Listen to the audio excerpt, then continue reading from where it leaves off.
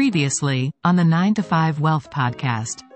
NVIDIA was trending, and I saw that Unusual Whale published a tweet saying that Nancy Pelosi bought 5 million worth of NVIDIA calls. NVIDIA is like at all-time high, man. Why will someone be buying a call at this point? GPT-4 is a bigger model. So a bigger model requires more powerful GPUs. And the difficulty is that the availability of those GPUs is very limited. Google has billions of queries every day. If OpenAI was to do the same, the bills that Microsoft will have to charge them will be crazy. So their service basically cannot support many people using their services over a certain threshold. So that actually tells you about the scarcity of GPUs right now. Yeah.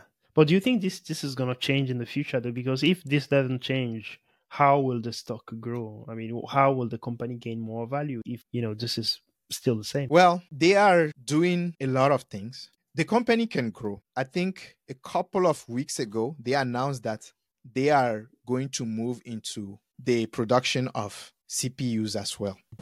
So this is a pretty big strategic move for NVIDIA. Intel has long been the dominant player in personal computer processors.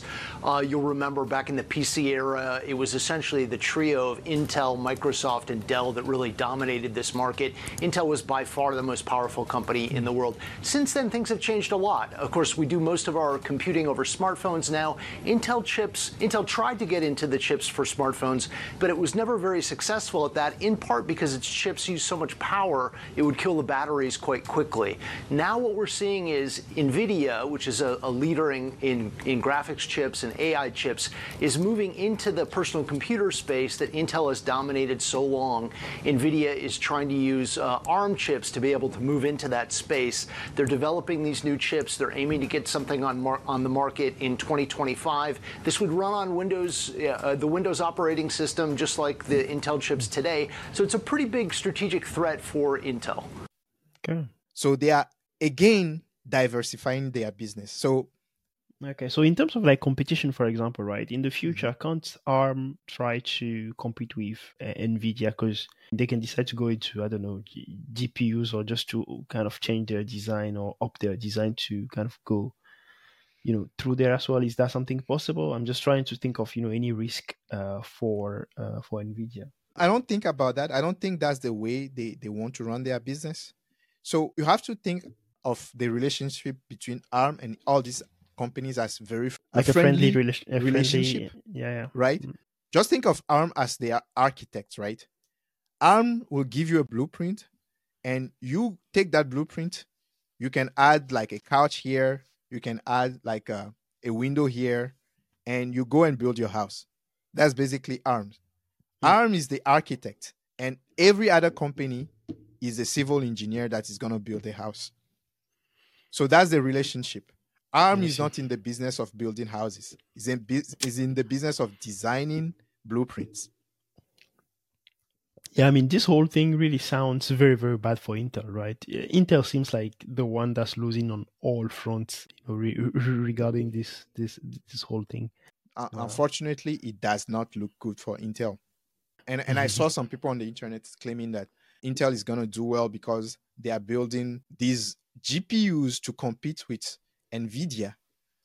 So Intel is launching their own AI GPUs, right? One of them is the Gaudi 2 and Gaudi 3, I think. And even those are not performing as well as the NVIDIA H100 that are mostly used for these AI models. So Intel is kind of losing on all fronts because already they are losing the Apple partnership. They used to ship all these CPUs with all the Apple computers, right?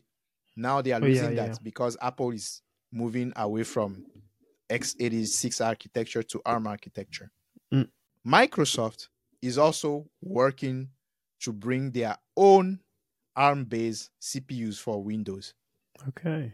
So it's not going to be Intel anymore. That's what is going to happen. Wow, that's big. That's big. That's very big. Wow. And it's not just Microsoft. AMD.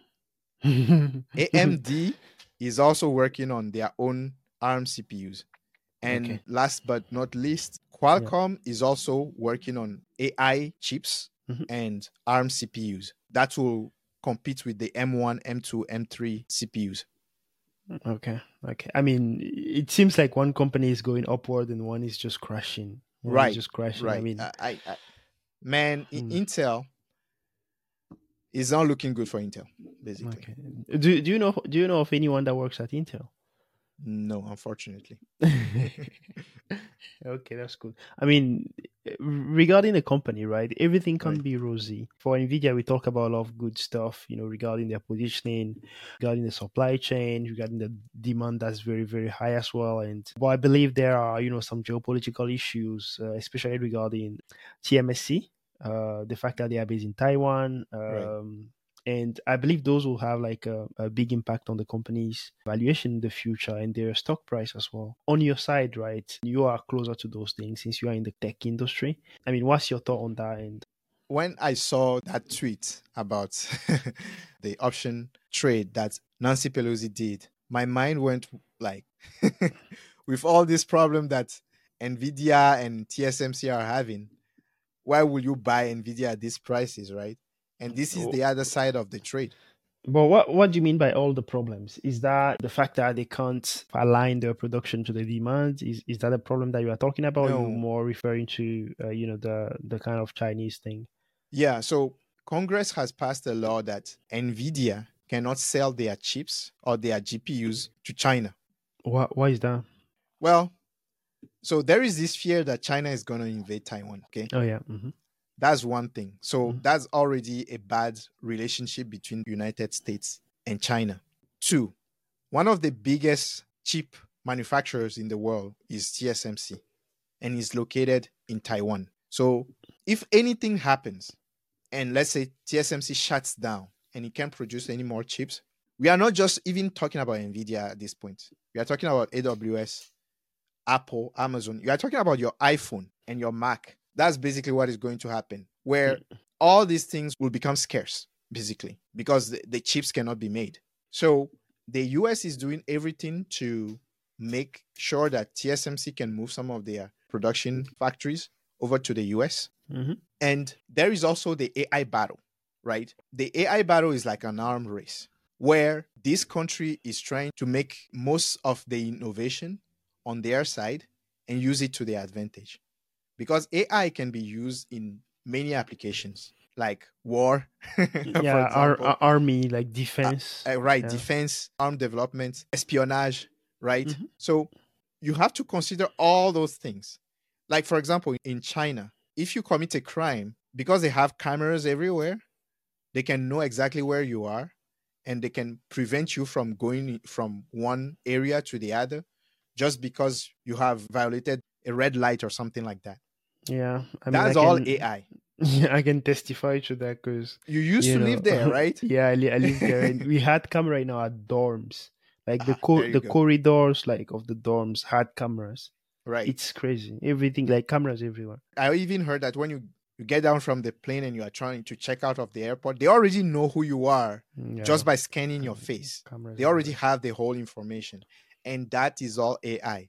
So China has been using AI for a while now. But if you were the US, right, would you want China to be way ahead of you in AI development? Yeah. I wouldn't. Yeah, hell no. Say like hell no. Right. USA. Right. So basically, it's just a matter of like national security where they don't want to sell all their resources to China. When they first passed this this law, right?